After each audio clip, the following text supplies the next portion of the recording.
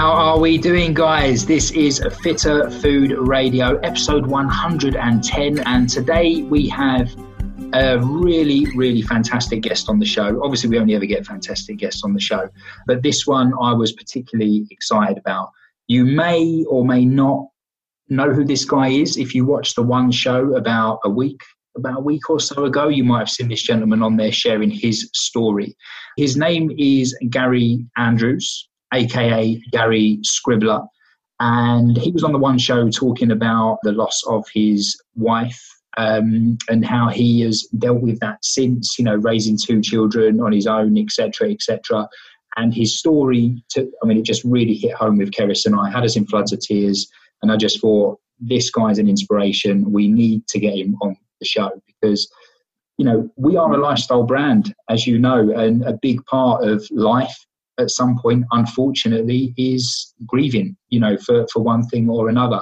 And I just think if you can hear it from someone who seems to have found a way to have dealt with it in the best way that they can, very much make it part of his children's lives as well, I just think it's going to be really, really powerful. So, Gary, thank you so much for coming on the show.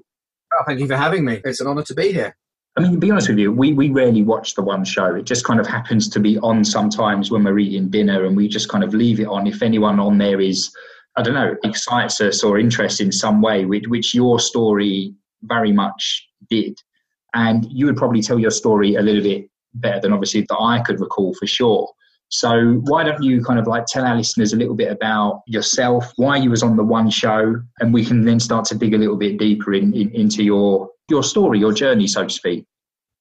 Well, I am an illustrator and animator by profession. I've been doing it for many, many, many, many years. And it means I draw every day, all day, every day. I'm drawing a lot. But in the last 10 years or so, I suppose, mostly it's been digital. You're drawing on a screen. And I was missing the sound, the scratch of pen on paper. I missed that sort of contact with the drawing instrument. So I decided to keep a diary every night. Last thing at night before I went to bed, I would do a drawing of something that happened that day. Funny, sad, something that annoyed me, something that amused me, whatever. I would do it last thing at night, sitting on the sofa watching the TV, just sit on my lap, scribble it out 5 minutes or something, and then I'd sit and show it to Joy, and we'd have a laugh, and then you go to bed. And I sort of rattled along nicely for about a year and a half doing that, and I would post it on Facebook or Twitter or something, and my friends who followed me on there would see it, and we'd all have a laugh together. Sometimes I'd get a couple of comments or whatever. That was the sort of life we were living. And then in October 2017, I was away on a business trip, and my wife was taken ill with what we thought was flu. But within 3 days of her first saying to me, I feel a bit flu-y, she'd been taken in hospital and died. And I was jumped on a plane to try and get back in time, but I couldn't get quite back. So by the time I landed, she'd gone. And it turned out from the post-mortem, she died of multiple organ failure as a result of sepsis, among other things. So it was very sudden and very unexpected, and hit us for six. I have two young children who were 7 and 10 at the time. So I had to tell them that Mummy wasn't coming home. And the whole thing hit you like a ton of bricks. So I missed a drawing the night I was on the plane, obviously flying home. But the night I had to go to bed after I found out she'd gone, and I've told the children, and I was sitting there thinking, I've got to draw. I've just got to do this drawing. I've been doing it every day. It was part of who we were. But all I could think of drawing was a broken heart, obviously. So that's what I drew that night. And then the next night, I could do a picture of the three of us with a star and my arms around them from the back saying, now we're three. And then as the days went on, things would happen in the day that I could respond to again. And I discovered very quickly that keeping doing these drawings, it kept a contact with her. It kept her alive for me because she still felt very present. And sometimes I would draw her in the picture, looking over my shoulder, being involved.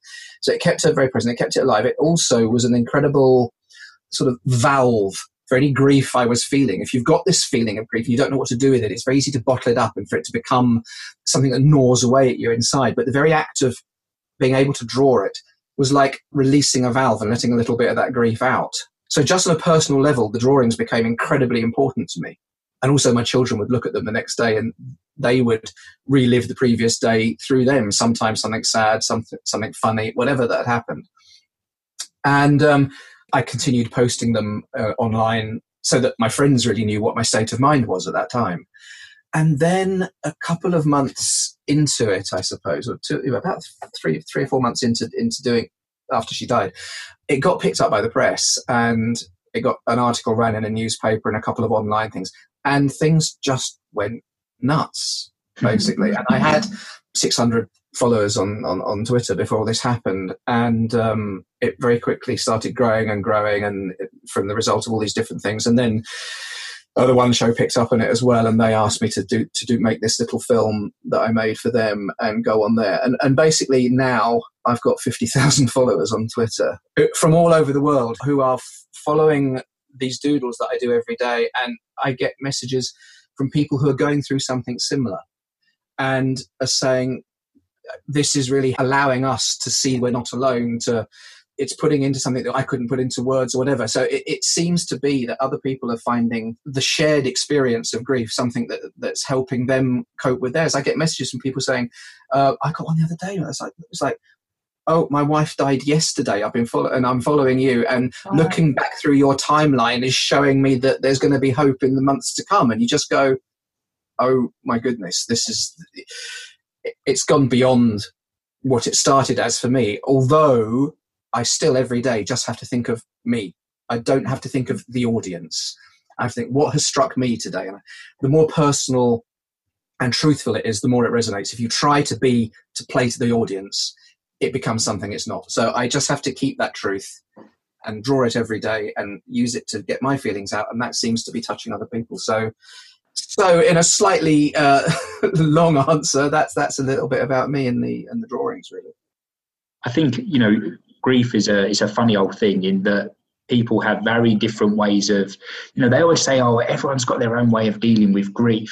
But I think sometimes some people's way of trying to deal with grief is actually almost not dealing with grief, if that makes sense. And we often work with clients who, when we dig a bit, because we do more than just say, oh, what's your diet like? How much exercise do you do? We try and get to the story behind why do they reach for the wine every Thursday without fail, or whatever it may be. And there's often, when you dig deep enough, you find reasons that they would never associate with nutrition, fat loss, health, whatever. And sometimes you go right back to something that happened, like maybe in their childhood or when they lost a loved one. And then you say, well, how did you cope with that? What was your, how did you deal with that grief? And then once they finish speaking, you're like, you haven't dealt with this at all. Like, you've still got it bottled up inside. And that's probably why you're doing what you're doing, because you actually you've almost not allowed yourself to grieve properly. And that's why when we saw you on the TV show, I was just like, this is a guy who, quite frankly, is really bloody horrible situation that no one ever wants to be in. And it was out of the blue. You couldn't prepare for it. But I think what really drew me to contacting you was, like, you got 2 kids, you're a man, what do you do in that situation? Because I think many would, there is no right or wrong answer, of course, because there's no manual to this. But for you, like, it was like, you've got 2 kids. Do you be a man? Which is a definition that anyone can give 10 different answers to, and bottle it up, make out like everything's just going to be fine and we just need to crack on, or kind of deal with it in a way. And it was, for me, the way you did deal with it and the way you got your kids involved. And you said something on the show that really struck me. And you said, like, we talk about her every day. Like, she's still very part of our day. And that I just thought was amazing. So, I mean, I'd be interested to know, did the kid, because the kids were, would you say they were 7 and 10 at the time? Yes. And, that's an age where, as a kid, you're pretty switched on. You're not stupid. You can't get away with maybe telling a little fairy tale, or, you've almost got to be very, very honest, because they'll know. Like, how did they take the news, and how long was it before, you kind of felt like you was getting somewhere with them? Yeah, you're absolutely right. I mean, it is, and it's a very interesting age, because the girl is the older, Lily. She was the one who's 10, now 11, a very mature little girl, and Ben, boy, was 7. And girls have a maturity on comparative ages, girls often have a bit more of a maturity than boys at that sort of age. Yeah. So with Lily, she could intellectualize very quickly, what had happened. With Ben, they both dealt with it in their own little ways. I mean, I told them right from day one, right from the moment I had to tell them, I didn't use any euphemisms. Mummy's gone to heaven, mummy's, whatever. I said, doctors tried to help her, they couldn't help her, and mummy died. She's not coming home.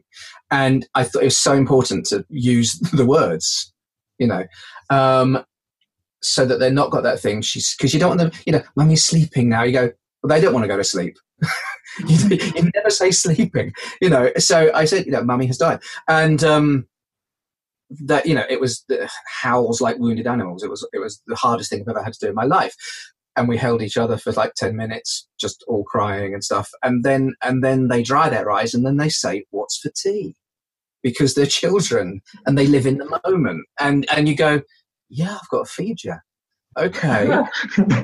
and that's kind of how it went. And then, they slept in with me for a few nights, both of them, which was fine, and that's to be expected. But then after a while, it was like, well, one of you steals the duvet, the other one kicks me in the nuts, so I really can't have you both in here the whole time. Okay, you're going to have to work in shifts now. You're going to take a couple of nights each and take it in turns.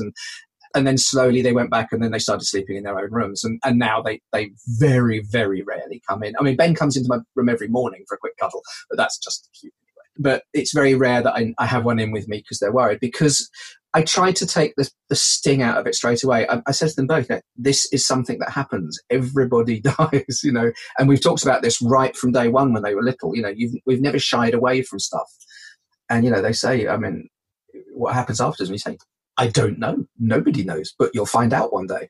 And so the honesty that we've always dealt with them has carried on into the way we are now. And so that's why we talk about mummy all the time. And they can say, oh, mummy would have loved this. Mummy liked that. They can talk about her in the past tense, but with a big smile, because she feels present. And the sort of belief I have I'm a sort of pagan type person, and my beliefs are such that when you die, I don't believe in an afterlife as such, but I believe that your life force, your spirit, goes back out into nature. We come from stardust, we go to stardust. We are everything. Energy can't stop. It has to go from one form to another. So I believe that the energy goes out there. So for the children, I can say, look, mummy is now everywhere. She's not there as a ghost, as a thing hanging in a corner in the dark. She's everywhere. She's that butterfly. She's that bird. She's that leaf. She's that star. She's whatever you want her to be, whenever you want her to be. So they can tap into the thought of mummy wherever and whenever they want, which is kind of, I think is a comfort for them. And but they can talk about it. And even just the other day, a couple of days ago, a year on, Ben said to me, oh, I wish I had this green Chinese dragon that grant wishes and I'd ask for mummy to come back. And you just go, yeah, that would be really cool. It would be great, Ben. I wish that too. But then you'll go on about something else. And you just throw in a little thing every now and then like that. So it's still processing. Lily, that little bit older, she can intellectualize a bit. And even before Joy died, she would have these nights where she'd be lying in bed and then she'd come downstairs with tears because she was thinking about, life and death and the future. And you go, my God, you're 9, you're 10, And so now she still has those nights, but not as often, funny enough. Since it's happened, she has them less. But she still has them occasionally, and she'll come down and we'll have a cuddle on the sofa and she'll say, it's the usual. And I go, I know, darling, and I'll give you the usual answer. And then we have a nice little cuddle and then she goes back to bed. But she had one the other day when she said to me, I just wonder what the point is of life when you're going to die anyway. What's the point of life at all? And I said to her, well, the point of life is to have an effect on other people. Look how everyone's reacted to mummy dying. She touched so many lives, not by doing anything particular, just by being nice, being a lovely, kind person. She touched so many lives and made other people's lives better. That's the point of living, darling. If you can do that, if you can touch other people's lives and make their lives better just by being you, that's the point of life. And she was like, yeah, okay, and went back to bed happy. So, we talk constantly about her and about that sort of thing, Did you ever find yourself kind of, like doubting yourself a little bit, maybe like some kind of habits creeping in where you felt like you were bottling things up a little bit, you couldn't be as open as you was before, or? I responded very instinctively to everything that happened, and my instincts were just to be plain and honest and just truthful the whole time, because that way you can never get caught out. So you you're truthful with whatever feeling you're having at the time. And if I was having a down day, I would tell the kids that I was having a bad day, and I just needed them to be a little bit better behaved, or just be there if I start crying, just hold my hand. So I would, I didn't.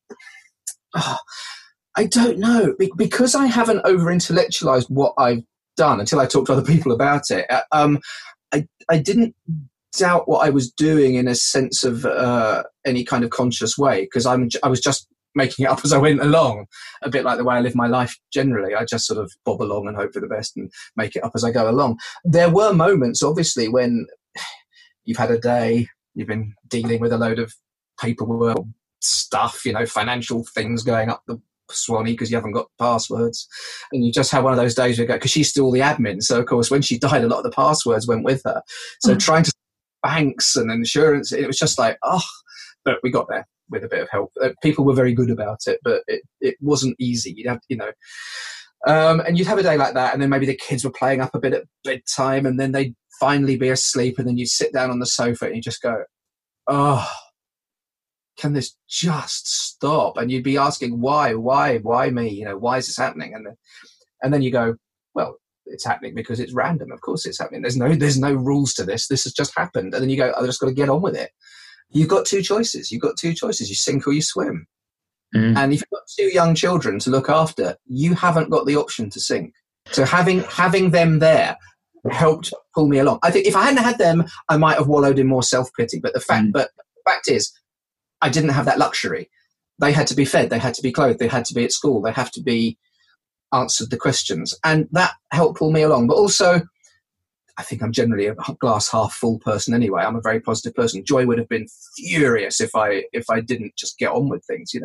She that's not who we were. We were very busy people, very active, doey people, all about living life to the full. So I owed it to her to get on with stuff. So I did. And you get on, you suddenly go, wow, for 19 years, she'd been the primary sort of cook and stuff. She was just brilliant and natural at it. And because my work was the one that, paid the most, we made the decision that I would do most of the work and she would do most of the looking after.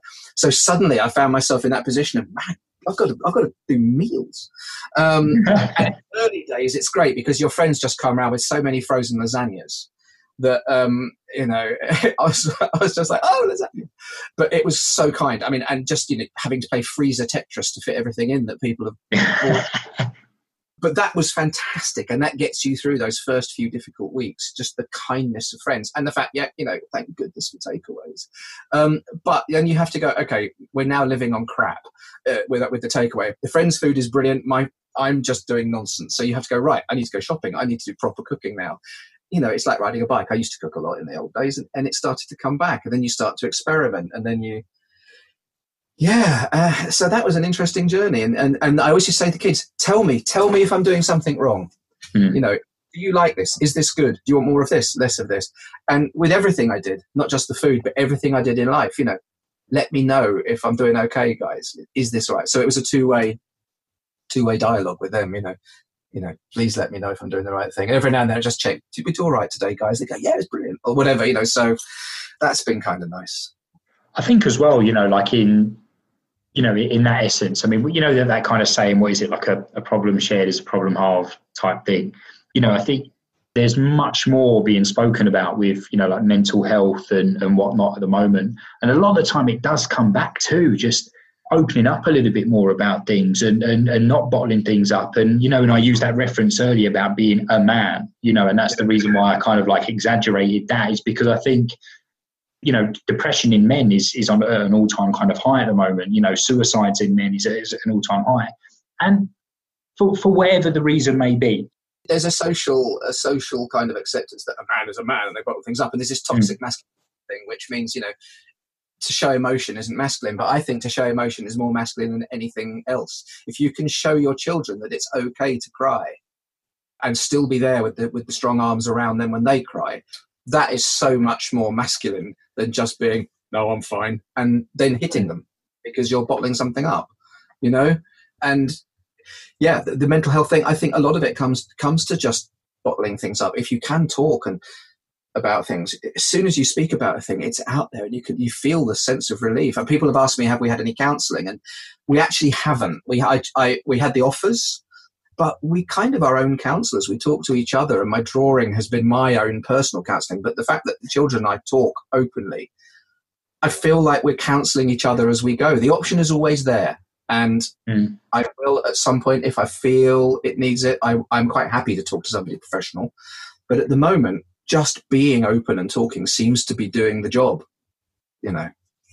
Do you feel that you're able to, I mean, you know, because do you say it's just been over, is it a year, do you say? It was a year, where are we now? We're Monday, aren't we? So it's a year and 2 days now. Wow. You know, because I know when, because I mean, I lost my granddad, blimey, 13, 14 years ago now. And it's a bizarre one, because when I tell a lot of people, you know, like, oh, you know, it's kind of like it would have been my granddad's like birthday today, and I get a bit upset about it. And I think a lot of people don't get it because not everyone's as close to their grandparents as I was. And it was something that kind of like took me like massively by surprise, you know, just out of the blue. 1 minute my granddad was fine, next minute he was gone. And like the reason I kind of gave that example is kind of like almost like there is this annual occurrence of A, the anniversary of his death, and B, the anniversary of his birthday, and times like Christmas, you know, the usual kind of like suspects. And I'm, like I said, I'm 13, 14 years deep. And even I'll be sat there on the sofa, like, oh, bawling my eyes out. And Kerry's like, what's wrong? And I'm like, it's my granddad. Oh, you know, and because it's that trigger, you know, like how were the kids at that kind of time? You know, like obviously because they would have had a Christmas, it's now a year down the line. Like how did they cope? They were incredible. On the first Christmas, our friends were very kind and rallied around, and they thought, well, I wouldn't have had time to think much about it. So our friends clubbed together and gave us a couple of little sacks of presents for them to open. I mean, I had got some stuff anyway, and Joy had already bought some stuff that was in a cupboard. So between us, they had a Christmas, and we had family come and stay, and it was all very good. And then again at New Year, I went away with them, and we had, you know, we didn't brush it under the mat. You know, on the Christmas card, I always draw our own Christmas card. And on this year's Christmas card, we were the Justice League. And I was overweight Batman. And Ben, who loves swimming, was Aquaman. Lily loves sprinting, so she was the Flash. And Mummy was Wonder Woman, but sort of ghosted in as if Mummy knows she's not here, but she's still part of the team. So Mummy was like, you know, a see-through presence in the card as Wonder Woman. And so that was part of it. So we were acknowledging, even as we were celebrating, that she wasn't there. And that's been part of our whole sort of thing. It was interesting, actually.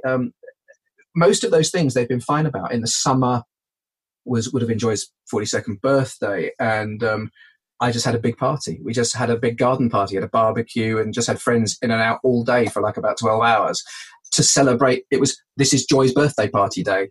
And we had the party to celebrate it, and it was lovely. People were talking about her, and even a couple of people even brought cards for, you know, I mean, and it was brilliant. So again, just acknowledging that for the kids was good. The one that really was interesting was at the end of the summer holidays, we went. It was, you know, get the new school shoes day and everything, and we went shopping and did all that. And when we came home from that, they started crying, and it was like, because that's what Mummy always did. She did the shopping for the new shoes and stuff with them. And it hit them that she wasn't there doing that. So it's funny, the things that do strike them. It's not sometimes the things you expect. It's the little unexpected. And the same with myself. We went on holiday in the summer, our first holiday of just the three of us, summer holiday, went to Cyprus to a lovely hotel, you know, had sun and swimming for a week. And I was really worried that I'd be really affected by the fact it was just the three of us. Table for three, please. Which is another thing that Lily said she finds when we go to the pub and order a table for three. She finds that a bit weird. But it's not anymore. But actually on the holiday, it was fine. I could picture her there. I could see her. I could hear her, you know, and it was fine. But when I came back from the holiday and the kids went back to school and I had to go shopping, and I was in the car park and I put the bags of shopping in the back of the car, and it was all food for three. And suddenly I really missed it. And I just sort of broke down in the car in the supermarket car park, you know. It was the banality of going shopping, which I'd done for weeks, but doing it after a holiday, that hit me. So it's the funny things that hit you at different times. It's. I often find it because we often talk about how, because it sounds really bizarre, but you can just sometimes out of nowhere, and you're not even where you would think it would happen, but you get a certain smell and you're like, and it just takes you right back. And how many times I've just started crying, and I just had this smell that just, you can't even describe it. And it just reminded me of like my granddad, and you just think, God, that is crazy. Sensory association is a very strong thing, you know. Yeah, smells, sounds, music. Oh my gosh, music. That's the one that gets me as well. I saw your post on Instagram the other day, and that you got me with that one, because when you said about like your song came on, and it was that one with you like always you couldn't even get your key in the front door. But yeah, Come What May has been our wedding dance, and that had come on the radio in the car just as I was coming home. So I sat in the car listening to it, and then got out of the car, and it was a mess. I think it's probably the first time I'd heard that song since, you know, and it was, yeah, that was quite powerful. But yeah, you get this stuff. It's weird. Yeah, you just don't know what's coming next. But I wanted to go back actually to something you said earlier, because you mentioned in the kind of the very early stages afterwards, you know, friends were coming around, bringing around food, and you're eating takeaways and whatnot, which I totally understand. You know, in those situations, you just kind of, I suppose you want to make things as easy for you as possible. But when we work with people, we always kind of say, you know, focus on the things that you can do, and focus on, I suppose, nourishing your body in the best way that you can. And even though it's much easier said than done, especially in that circumstance. But I think we're so quick to turn to, you know, comfort from food, from alcohol, sugar, whatever it may be.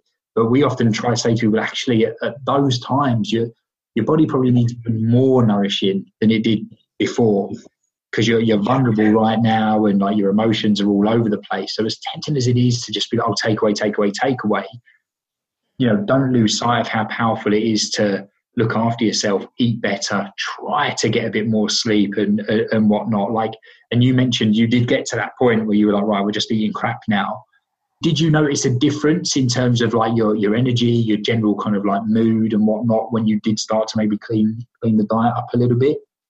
Yeah, well, I mean, if I'm brutally honest, the cleaning up has only really started happening very recently. In those early days, yeah, you're just eating what you eat. And I mean, it wasn't, I mean, we you know, I've never, and we still never do the whole sort of McDonald's thing. I mean, I'm not into that. So when I say eating crap, I mean, actually, it was things like, you know, Thai, Chinese, you know, things like that. Pizza, but always put a bit of salad on the side. You know, I mean, it was sort of, you always do a little thing to try and sort of just break the curse a bit. But we were doing that.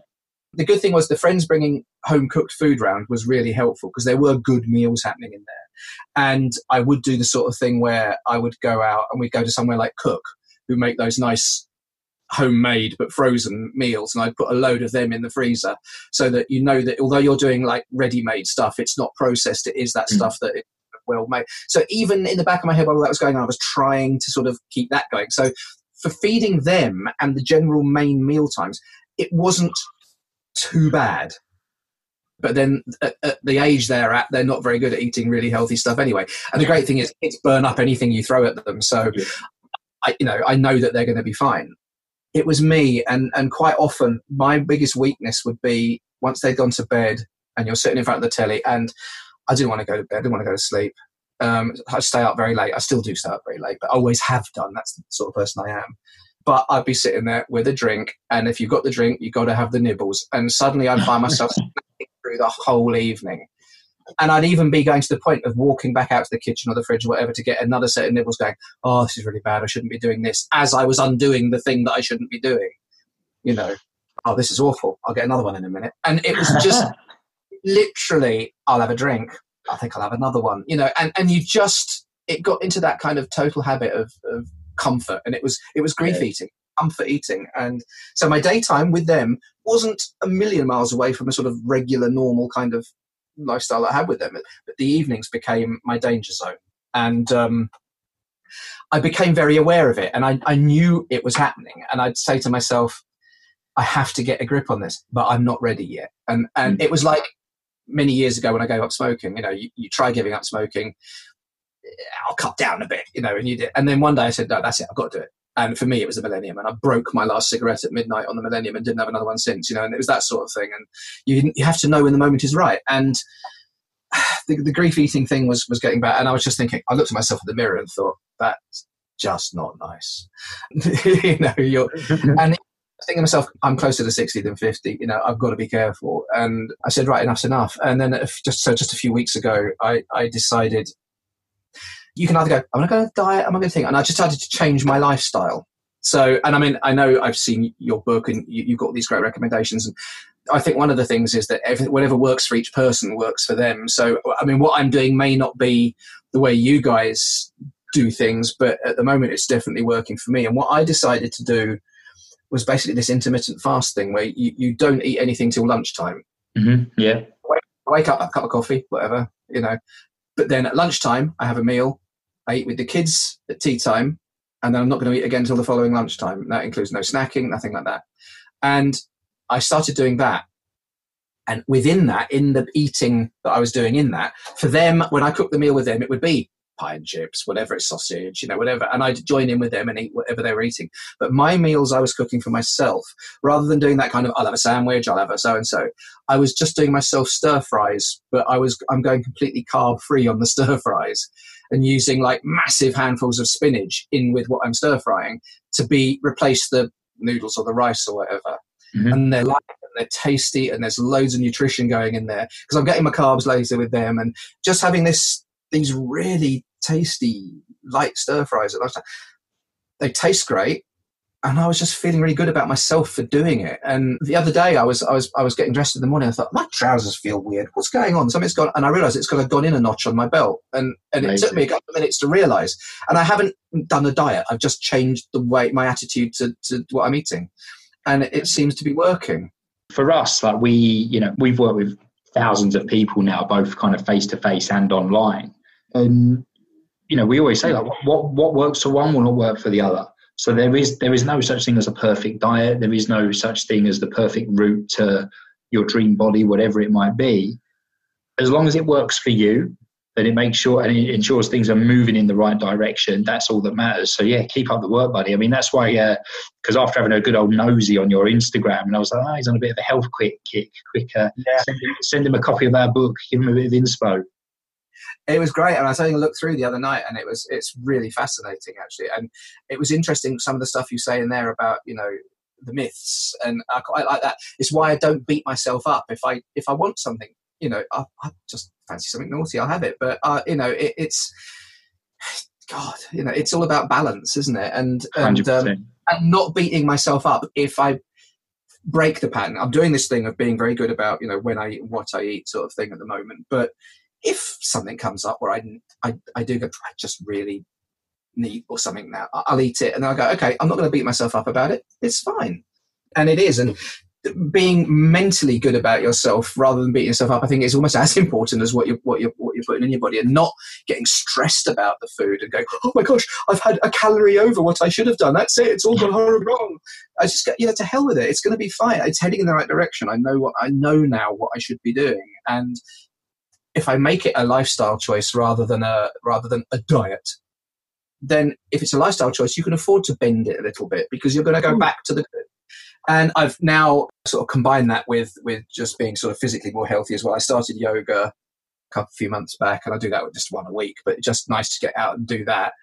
And a few years back, I went to the Couch to 5K thing, and I was doing quite well. I was doing 3 5s a week and all that sort of thing. And then I had a Achilles injury, and my running suffered, and then I was just starting to start running again when Joy died, and that sort of put pay to it for a few months. And then I got back into it again earlier this year, and it's all right. I mean, the thing is, once you're older and heavier, trying to get back into something like that is always difficult. And I was up to doing 2 or 3 2.5s a week, and they're really hurting. It's really hard work. But then a friend of mine a couple of days ago challenged me. He runs and stuff, and he said, here's the thing. He said, I'll give you a challenge. Why don't you and I do the Reigate 10K in September next year? Why don't you work towards that? And we'll do it as a charity thing. We'll raise money for the Sepsis Trust. What do you reckon? And he caught me in a day when I went, yeah, why the hell not? So funny enough, this morning was day one of my new training program, if you like, where what I've done is I've downloaded a new sort of Couch to 10K app. And I went out this morning for my first run on that. And it's interesting because I'd been doing 2.5 anyway. This is like a step backwards, but I've made that choice to take that step now. And I'm now going to follow that program through. So actually today it felt really easy to me. And yet I remember first time around I did this, I couldn't hardly walk up the stairs. So today I started day one of my new program to sort of get me up to like a 10K run really. And again, it's the discipline of just getting out and doing that even if you don't feel like it, and saying to yourself, okay, it wasn't a brilliant run today, it wasn't a brilliant time, but you're lapping the people on the sofa, you're out there, you're in the air, you're doing something. Again, it's another lifestyle change. I've chosen to do that along with this eating. And I'm lucky, I could, my job, my lifestyle, whatever, allows me to be able to do that. I realise that, I'm a affluent white middle class male who has the ability to do this. Some people wouldn't be able to, and I fully appreciate that. I'm very lucky in that respect. But finding something you can do to feel good about yourself is what I've really noticed in these last few months is so important. 100%. I mean, we it's a tough one because everyone has their own kind of barriers and obstacles, so to speak, as to why they feel they can't, commit to training, nutrition, whatever. But, when you start, when you've been in the game as long as we have, and we've met, you might meet someone who's like, I can't possibly do that. I've got a son. And it's like, right, okay, well, we work with a woman who's got 5 kids and she manages it. So let's see how, what she has done could potentially help you. Because in essence, she's kind of like got your problem times 5 on paper. And I think sometimes people cling on to something because in their head, in their mind, it's justified. But it's so easy to find the excuse not to do something. I've spent a year of finding excuses not to do things, alongside being able to move on with them. I've, finding reasons not to get out and do stuff for myself or for the eating or the fitness has just been the easiest thing in the world. And now I've made this decision to change it as a lifestyle change. Right, I'm doing it. It's now not difficult.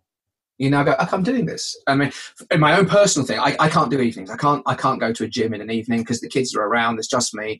My babysitting credits, I use a lot of my friends. I use up doing theatre, which is what I do a lot of in the evenings, doing shows and stuff. So that's my choice for my spiritually. I want that's what I like to do. Physically, I need to get out and do it. So I do the thing of put the gym stuff on in the morning, do the school run, get home, and then before I start work, I go out and do the run at that point. It's straight after the school run. And so you're not breaking up your day, you're just delaying the start a little bit. And then, again, as I say, I'm lucky. I work for myself from home. I don't have a 9-to-5 job. I don't have a situation where I've got to work it around that. There must always be a way. Well, that's the thing. I mean, because, as soon as you said I'm lucky, I'm like, well, yeah, you could, in that essence, you are lucky. But then at the same time, you lost your wife and the mother of your kids a year ago. So you could say, yeah, but you've also had a bit of bad luck as well. And I just think like it's all about kind of assessing the situation that you're in. And like you say, focusing on the can do's and the can't do's. It's not always easy, especially at first, 100%. But I think when you've kind of got someone that's willing to share, I don't know, their story, and which is why we wanted to get you on, because we feel that you've got a story to tell that is no doubt going to inspire others. And it's funny because I actually thought that I had misunderstood. I thought it was 2 years ago that you had lost Joy. In a way, it's almost even more inspiring knowing that it's actually only a year. And we all know how quickly a year can go now. Yet you seem so, just so switched on with it all. And in that sense, what advice would you give if someone was in a very, very similar situation to yourself? They've just lost their partner, there's kids involved. Like what advice would you give them to help them with the grieving process? Okay. There's several things really. And I mean, I can only do it from my perspective of how I felt it. I mean, one, I'm very lucky I'm very lucky there's that word. I am. I had one. How are we for swearing on the podcast, by the way? Yeah, it's fine, yeah. Okay. I've had one fucking awful thing happen. I lost the love of my life. She was taken away ridiculously young, totally unexpectedly. That's awful. However, I have 2 incredible children. I have a job which gives me a flexibility. I have an incredible circle of friends. That's why I think I'm lucky. I'm lucky because of what I have around me, for what we built before she died around us. I am lucky I have that. I'm unlucky. I'm not unlucky. She was unlucky. It's a horrible thing. But you then have to make that choice. Find the positives in your life. So the advice I would give is, don't look backwards. Looking backwards is toxic. Okay. You cannot change what has happened. She's died. That's it. Nothing I can do is going to make that change. What would she do? What would I want her to do if the roles were reversed? And if the roles were reversed, I would want her to get on and be positive. So I look back at my life I had before, and I look back at it with thanks that I had 19 perfect years, that we had this incredible relationship. I look back with love at all the good stuff we had. There were 19 brilliant years. There was one day where it all went horribly wrong. And so why focus on that? You can't. Otherwise you go crazy. So look at the positives. If you have to look back, and you do look back, nostalgia is natural. Look back at the positive stuff. Going forward, say, what can I take from this? What can I do? Things I'm taking from it is live every day to the full, because you just don't know. So live to the full. Be a glass half full. And that's so easy to say, because it is so powerful an emotion that hits you, and every person is different. And you do have those days when the demon is sitting on your shoulder and just whispering in your ear, you can't go on, you can't go on. And those are the moments when, you just use those moments to call on those friends who've said to you, is there ever any time you want, day or night, give us a call. If there's anything you want, of course. If they didn't mean it, they wouldn't say it. So if you've had friends who said that, speak to them. Go to see that friend. Cry on their shoulder. If the friend, they say, I can't do it, then they're not the friend. Forget them. If they didn't mean it, they shouldn't have said it. And if they did say it and meant it, call on it. Don't go, I can't put them out. If they've made that offer, they've made it because probably they mean it. And they'll feel better for it. A lot of my friends felt better knowing they could come and help me when I needed some help. They said they feel so helpless because, they've lost, in my case, joy as well. They've lost this person out of their life.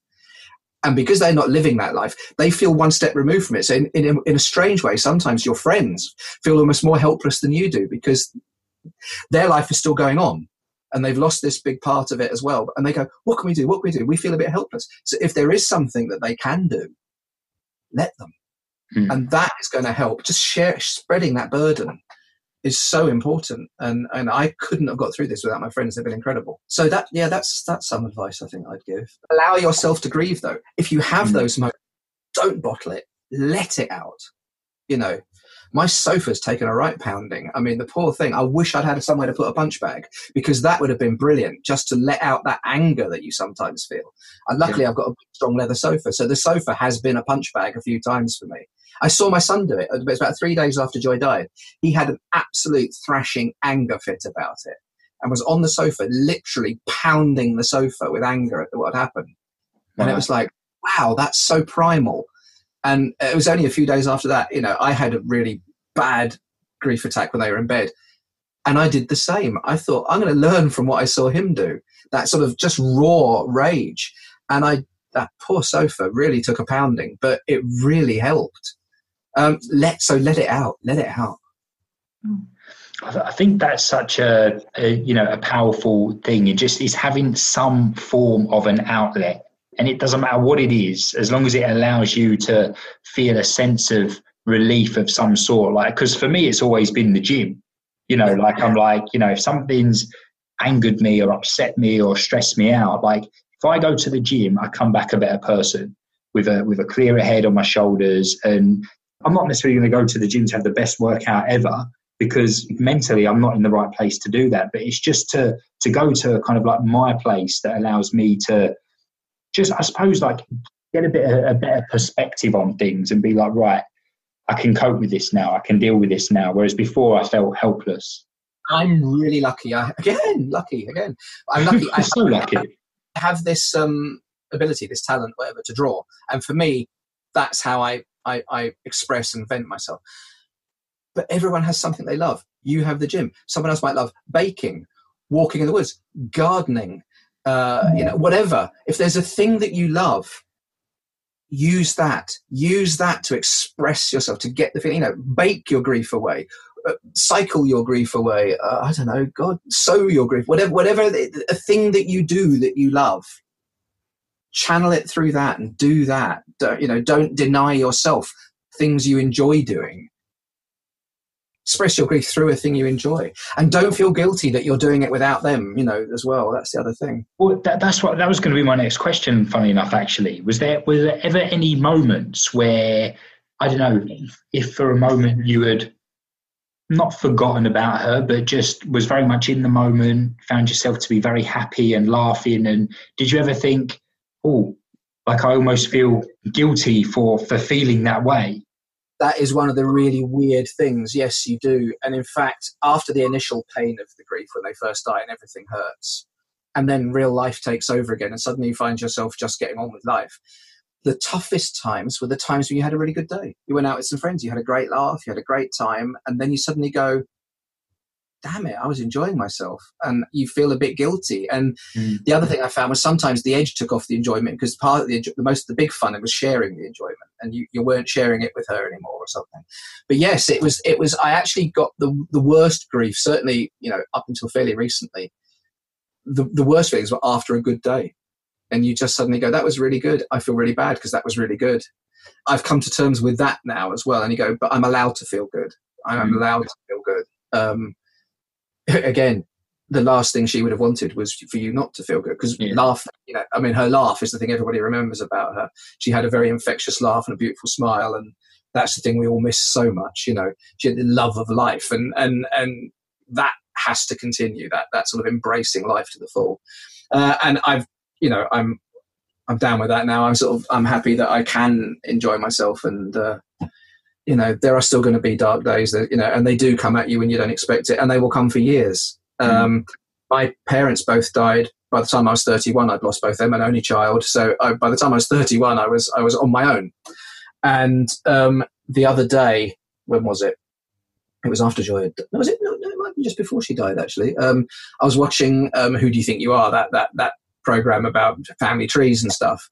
Oh yeah. And Ruby Wax on there, funny enough, and she was talking about her dad or something, and this old veteran came on to talk about the Italian campaign in World War II. He was 96, and he's there with all his medals and stuff, and he was talking about fighting through Italy, and I suddenly realised he was the age my dad would have been if he'd still been alive, and my dad had fought through Italy at the same time, so that guy could have been my dad. And I say, my dad died in 1989, and suddenly I was in floods of tears. So you go, wow, it really never quite goes away completely. All these years, I haven't cried about my parents in years, it's a long time. I only ever think about them and smile, because time, gives you that luxury that you can think back and smile. But suddenly there I was, however many, maths quickly, about 27 years on or whatever it was at the time, crying about it again. You go, gosh, so I'm not fooling myself that I'm anyway over this. I know that there are going to be, it's a year, for God's sake. There's going to be dark days. There's going to be things that hit me where I really want her there. But, I am taking, it is 2-3 steps forward, 1 step back, and embrace those steps forward, because, life does go on. You have to live it. And when you were on the One Show, you spoke about like you're doing a lot more now for kind of creating awareness of sepsis. What's been going on in the last year? Can you give us an idea of numbers into, i.e., is it a lot more common than people think? It's a ridiculous amount. Worldwide, every 3.5 seconds, somebody dies of sepsis. Wow. Worldwide. In Britain, I think it's something. Now, I get my figures a bit wrong. I think it's something like 44,000 people a year or something. Or that could be low. I could have got that wrong. I'll have to look it up in a minute and maybe give you the correct figures. But it's a ridiculously high number of people. Because the problem is it's a sneaky bastard, and it's never quite the same with two people. And it presents itself. It's like flu. It's like there's all these sort of fairly innocuous signs, but if you start adding them up and putting them together, that's when you suddenly go, hang on a minute, this might not just be this. And this is the big thing that's come off the back of this is what the Sepsis Trust talk about. And what I'm trying to say is just ask, could it be sepsis? If you've got a bit of flu, you feel a bit rough. Ugh.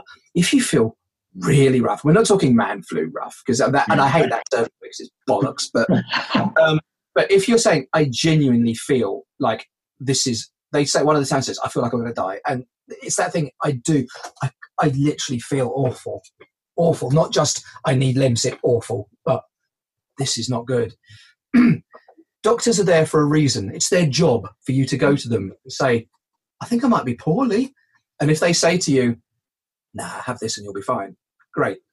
If they say, yeah, you are, hello, get an ambulance, then, you won't regret having asked them. No. They're never cross with you if you go and ask them. That's their job. That's what they do. We sit here going, I can't bother the doctor, because you hear all about the figures and the numbers and they're overworked and the queues, and you just go, I can't ask them. It's sod that. Ask them. Your life might be saved. It's as simple as that. So what are because obviously you say Joy was 42. Yeah, she was 41 when she died, yeah. 41, so obviously, like no age at all. What are the kind of the risk factors involved that, I mean, the signs to look for, that if I've got a convenient flyer here, so I'm just going to read for you a couple of things. So in the early stages, it's difficult to distinguish sepsis from flu. If you're in any doubt, you call 999. Okay, so here's a list of things that it could be. It doesn't have to be all these things. It could be just one or two. Slurred speech or confusion, extreme shivering or muscle pain, passing no urine in like 18 hours, breathlessness, severe breathlessness, thinking I know something's wrong with me, your skin that's a bit mottled or blue or very pale. If you've got any of those or a combination of those, just call somebody. This is wrong with me. Could it be sepsis? Use the S word. As soon as you say it, people are going to take notice. All right. Yeah. 44,000 deaths annually in the UK, which is more than bowel cancer, breast cancer, and prostate cancer combined. Wow. I mean, that means that a person dies from sepsis every 5 minutes. And this is in the UK. Wow. That means during a normal football match, 18 people will have died. Wow. I mean, that puts it in some kind of perspective, doesn't it? Is there any advice in terms of like prevention, or are there any kind of common like risk factors that could potentially increase your chances of getting it, if you know what I mean? No, the problem with sepsis is it's not something you catch. It comes because you get infections. I'll just read another bit here. Infections which can give rise to sepsis are common. Lung infections, pneumonia, water infections, infections in wounds, bites or the joints, and burst ulcers. So basically your body attacks itself in its own defense. That's what it's doing.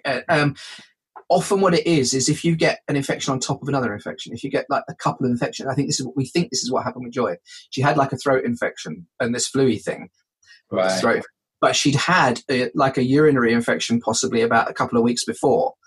We didn't treat because it was just mild. But we think if that had been hanging on and then this other one came on top, the two combined and the body went, hang on a minute, I'm under attack, and it attacks back. Yeah. And that's what happens. Now, if you catch it early, if you get in early and go, I think I'm poorly, I think this isn't good, phone, could it be? Just a simple antibiotic thing can save you. If you catch it early enough, it's so treatable. It's incredible. So you just have to ask. You just have to be super cautious. It's a sneak, as I say, it's a sneaky bastard, and it's awful. And she went within 3 days from being completely healthy to dead. I mean, that's crazy. Yeah, I mean that when you look at it like that as well, and there's got to be that element of, oh gosh, if only called 111 or gone to the doctors or something like that, it could have been such a different story. But it's hard though, isn't it? Because you are sometimes raised to be like, don't kick up such a fuss. It's just a bit of flu. Just rest and you'll be fine. Hindsight is 20/20. Yeah, it's so easy to look back. I mean, the thing is, as you say, it just felt like flu, and she was a very strong woman. I mean, with both our children, she with our first one with Lily, she just had gas and air, nothing else. With Ben, she didn't have anything. It was just self hypnosis. She did that thing where you did the hypnosis, so there was no pain thing. So she was a very strong fighter, and she just did that thing. I'll just shake it off. I'll be fine. 2 days of feeling a bit fluey. Day 3, no, not good. Wow. That's when luckily her sister was here, and her sister said, I think we better call the doctor. The doctor called the ambulance, and but then it just went, we'd gone too far. Too late. Maybe if we'd called it a couple of days before, it would have been fine, or the day before. Who knows? You can't look back at that because we didn't. That it's gone. We can't do anything about what happened to her, which is why now I'm trying to say to everybody, you can do something about you. If we can save lives with the awareness of what happened to her, it makes her death less pointless. Yeah. You know what I mean? So that's what it's all about now for me. I'm like, just trying to sort of make people go, don't go through this. You don't have to. I mean, well, it's like we said earlier, in terms of like, it's good to talk, it's good to talk in this sense as well. And if you've got any concern that goes a little bit beyond, because let's be honest, we've all had cold, we've all had flu. It's probably a good chance we know when it's maybe something a little bit more. And, just pick up the phone. A simple phone call could make a huge, huge difference. So, and is there a particular charity that you're working with? Yeah. Or? I'm working with the UK Sepsis Trust. It's just www.sepsistrust.org. And they are the UK Sepsis Trust, yeah. Brilliant. Well, Gary, thank you so much, mate. Honestly, it's been an absolute pleasure talking to you. I just feel I need to kind of clear up why, if any of our listeners are thinking, what happened to Keris? Why is she not talking? Matt, let her speak. We've had an issue with the audio and it wouldn't pick up Keris's audio. So Keris actually been writing me notes on her phone of what questions to ask. Yeah, ask that. So Keris she is here, but she's speaking through me. But yeah, but Gary, honestly, like you're a true inspiration, mate. And I don't know, I'm impressed the fact I didn't cry. I'll be honest with you. I thought I'm going to cry on this podcast, which would be a first. And I did have a lump in my throat throughout the first 15 minutes. But I thought if he can keep composed, I can keep composed. But Gary, tell our listeners because I'll be honest with you, obviously never heard of you before until I saw you on the One Show. I now love seeing your drawings on Instagram. Where can people see a little bit more of your stuff, buddy? Okay, well, if you go to Twitter, I'm Gary Scribbler on Twitter. Yeah. I think I'm also Gary Scribbler on Instagram as well. Yeah, you are, yeah. Just seek me out on either of those. You'll be able to follow. I am on Facebook as well. I have a public album on my page on there. But to be honest, it's all the same stuff. So you're probably best off going either to Instagram or Twitter to find it. And fingers crossed, I'm working at the moment with an agent towards putting a book together, which will cover the first year of widowerhood through the doodles, basically. Okay. And we're just looking for a publisher at the moment. In fact, I think an email came through while we were chatting.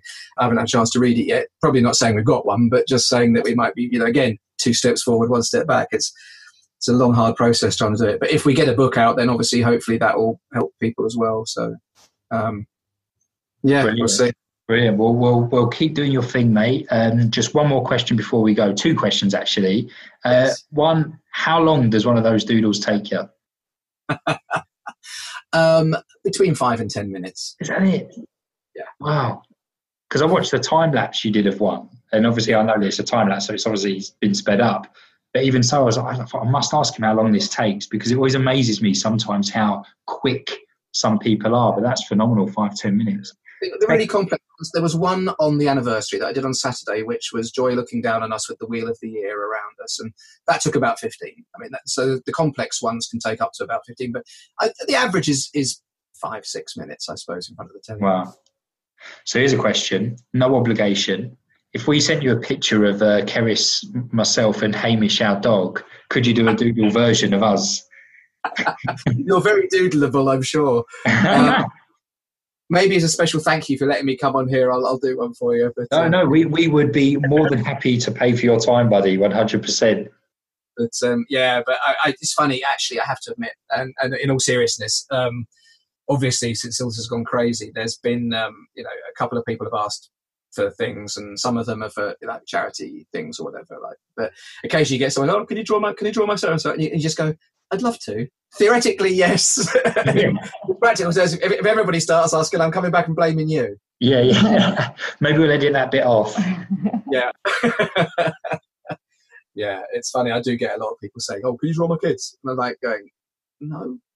Yeah. Why? And then I had a really sweet one. I mean, I guess this isn't part of the podcast, really, I suppose. In fact, it shouldn't be, because it was someone who follows me. But somebody followed me, and they'd written some sort of a book, and they said, "Oh, we'd love it if you could do the illustration of this thing. I'll send it through." And they sent me through the story about the book, and it was all very sweet, and they had these ideas about the illustration. I was looking at it going, "Yeah, that's quite interesting. I'll have to get back at them at some point, you know." And then they sent me another email going, "I'm so sorry. I just read a bit more of detail. I didn't realise that you were like a proper illustrator. I'm sorry I've wasted your time." And then they said, "Don't worry." And I'm like going, "Well, you haven't wasted my time. If it's a project I like, I would do it." But obviously they were looking for someone who drew as a hobby, who might want to illustrate their book for free, sort of thing, and realised, oh, it's his job. Yeah, Whoops. yeah. They felt a bit embarrassed. I was like, "Please don't feel embarrassed. Don't feel embarrassed. It was a really sweet thing to be asked, you know."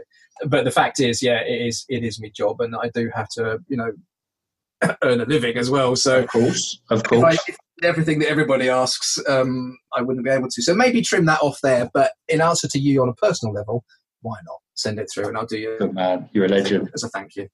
You send me a book, I'll send you a drawing. Simple as that. Oh, there you go. There you go. That was about for asking now. So, what? If let's say, for example, someone did want to work with you, then what have you got a website? Yes, I do have a website. It's www.garyscribbler.co.uk. Look at that. Who'd have thought it? Who'd have thought? Yeah, I actually amazed to get everything with the same ID. I don't know how I have that. Yes, so yeah, garyscribbler.co.uk. Brilliant. I do have a website. There's a contact form on there, and they can see other work that I do, you know, above and beyond the doodles. Brilliant. Well, Gary, thank you once again, buddy. Keep on going. You're doing an amazing job. And it'd be good to hear how you're getting on with your kind of training, nutrition journey. Keep us posted. Brilliant. Who doesn't? Cheers. Thank you, everyone, for listening. I'm sure you got some real good nuggets of valuable information there. Probably could have spoken for hours, but, you know, if you did enjoy it, please share it with friends, subscribe to the podcast, and we will see you in episode 111.